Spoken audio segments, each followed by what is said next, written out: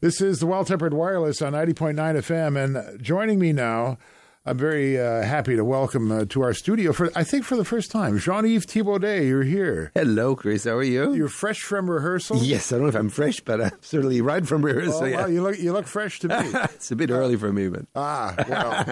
Let's see. What, in France it would be what? no. I live in Los Angeles now, so I'm more like... Oh, I see. So, I mean, so it's like 7. Yeah, and I woke up, 2 or 3 hours ago, so it was really early. Oh, my. Well, you have your coffee there, I see. I know, but I'm fine. No. I understand, and I just found this out this morning, that you have something in common with Leonard Slatkin, our music director, other than your love for music, of course, is that you are both chevaliers.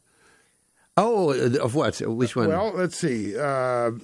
You're supposedly a, where is it? Boy, I just had it here. French Chevalier of Arts and Letters. Oh, I'm actually officier now. An officier, yeah. Yeah, So I was upgraded to officier. This is the question I'm about to ask. And Leonard's a Chevalier in the French Legion of Honor. Oh, yeah. We love our distinction and our medals in France. People, the orders of this order. I mean, if there's an order for everything, you have no idea.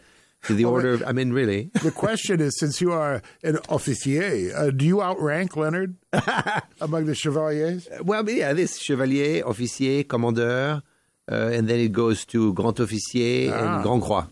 Aha, so here you are as our soloist, and you actually outranked the conductor. But I started earlier, He came to France later. No, I mean, he came to France later, but it doesn't mean. But he spends time in your old hometown. He does now, absolutely. More than me, by far. I mean, I'm hardly ever there. Lyon we're talking about. Yes, and Leonard Leonard is the music director of the orchestra there. It was another fine orchestra. Absolutely. It's a beautiful orchestra, and he's done wonders there, of course. Since he's there, the orchestra has just been, the level raised up, and it's a lovely city, and I think he enjoys... It's part of his life there. When was the last time you were home in Lyon? I think not since June or July. And then I won't be back before November or December now. I'm hardly ever there anymore. It's sad. I mean, my mother's there, my sister, my family. I just can't, I'm just not there. It's far from, I'm in the States, I'm in Asia. When I come back to Europe, of course, I have my house in Paris, and I go there as soon as I can, but it's just not so much, It's the life of the itinerant. Yeah, it's a crazy life. Yeah. Your dad had something to do with you getting into the music business, and both of your parents actually. Yeah, they were wonderfully supporting, and they were there with me from the right beginning. Well, apparently, I was going to the piano when I was 3.5. I was attracted to the instrument, and instead of kind of banging on it like most kids do, or playing for 2 minutes and then do something else, I was staying there, closing the door of the living room and singing and trying to find chords, and I could stay there for a long time. And so my parents thought maybe there was some gift there, and they should take me to the conservatory, which is what they did when I was 5. Kind of worked out. yeah, not too bad, yeah. Before we get into what you're playing tonight and tomorrow night, by the way, in case you were wondering, Jean-Yves will be the featured soloist at the season opening concert of the Detroit Symphony tonight at 8 o'clock in Orchestra Hall, and then program repeated tomorrow night. But I wanted to play a short track from another one of your albums here. Okay. This is Monsieur Jean-Yves Thibaudet in conversation with Bill Evans.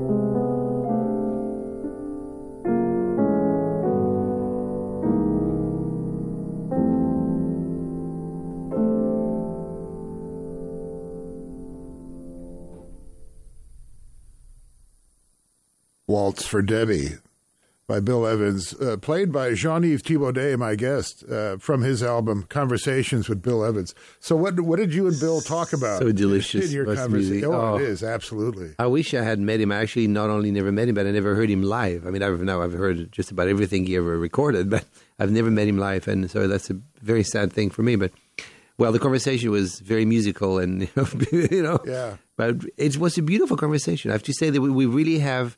There's a connection with him for some reason, and I knew that immediately when I started listening to his music. Is the way he plays the piano, his touch, which is very unusual in the jazz world, that really gentle, beautiful colors, creating those beautiful atmospheres.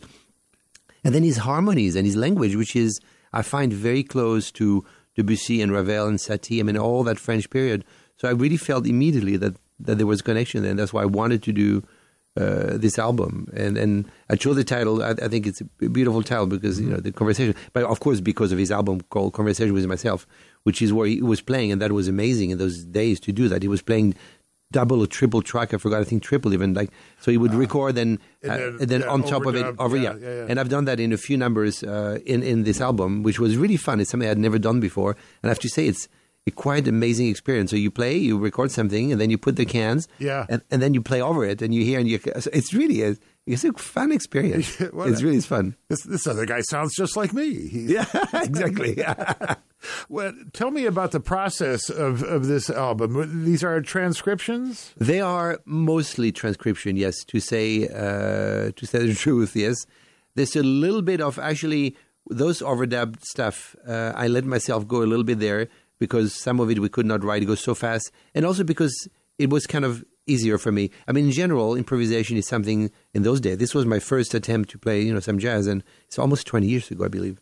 I just had no skill for improvisation. That's one thing we don't learn at the Conservatory of Improvisation. So it's a completely new thing for me, and I was very unhappy with the way I was doing it, and it didn't work. So we decided that the way to do it was to ask some great arrangers and great musicians to help me. Mainly was Jed Disler, who really did lots of work, and Joel Silberman. And so they really transcribed. What we did, though, was interesting that we took a lot of Bill performances, like Waltz for Debbie, for example. It's made out of 3 or 4 of his performances. And then I would take the beginning of that one, the middle section of that one. We listened to a lot. I said, I like the way he transitioned there. And then the end of that one.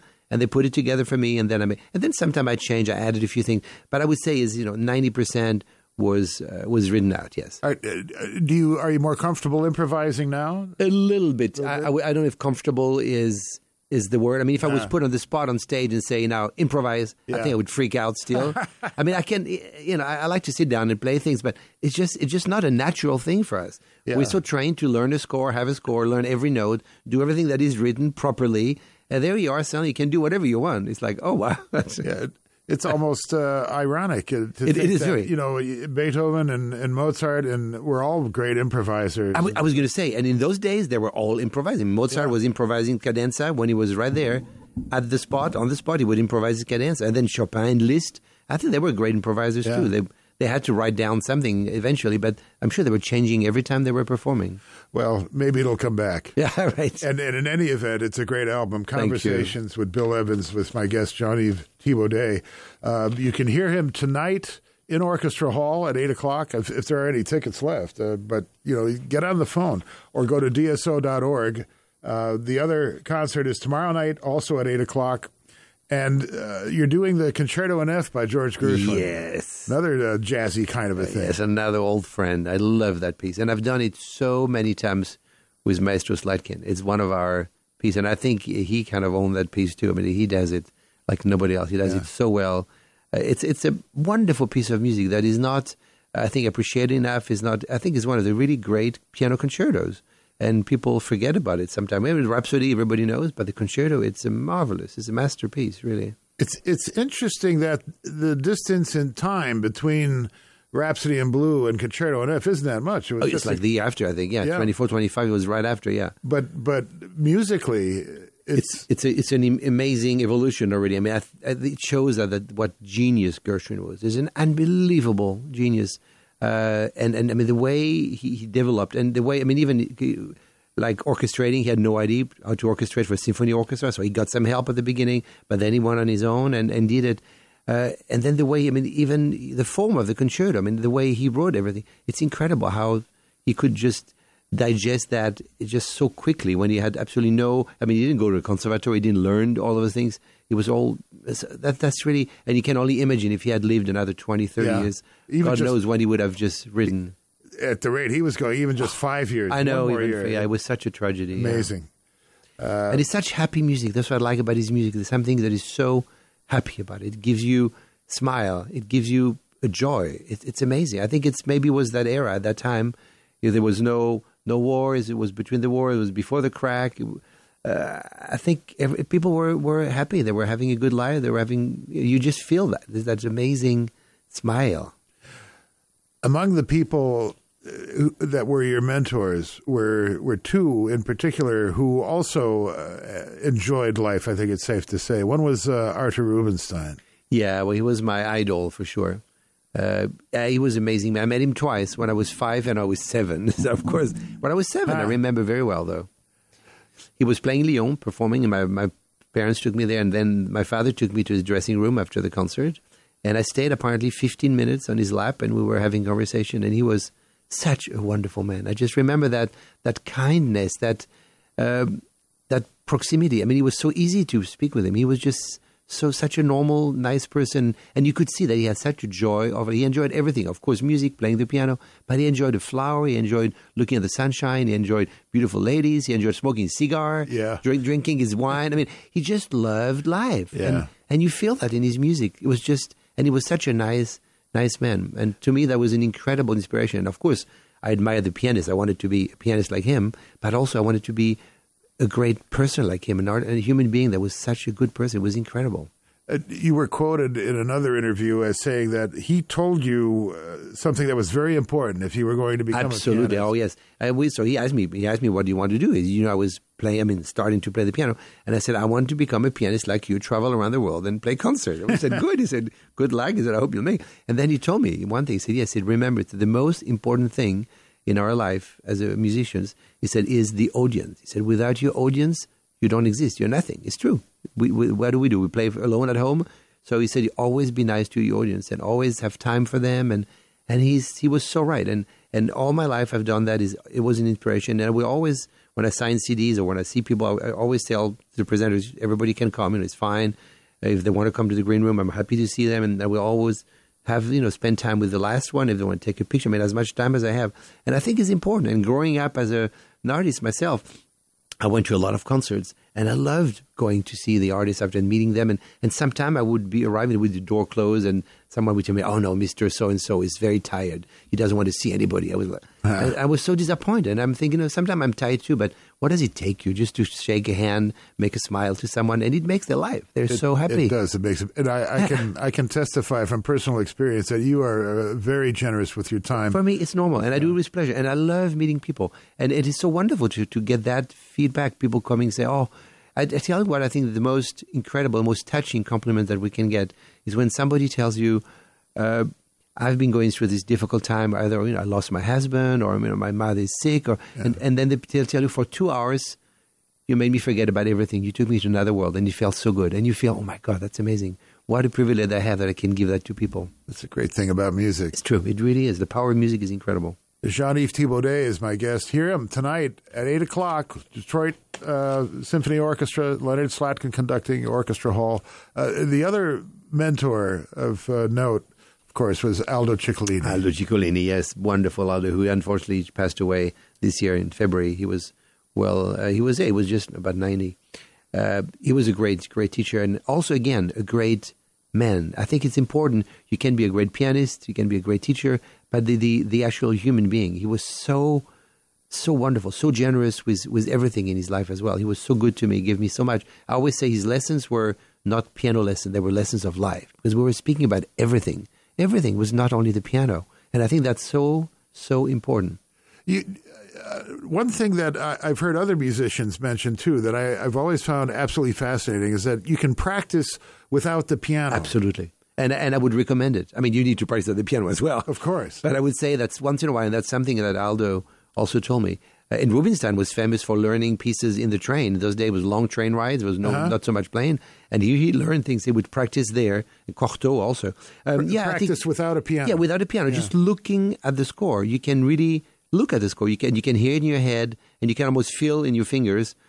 You can really look. You can learn lots of things. And I can of course, once you learn it, you have physically to learn it. But after that, I can really rememorize, kind of see an entire piece in the plane or whatever. You just look at the score, and it really is incredible. And I can't even do it without the score. I can just in my head close my eyes, in my head go over the piece and hear all the piece and feel almost in my fingers, what happened. It's amazing thing that we have.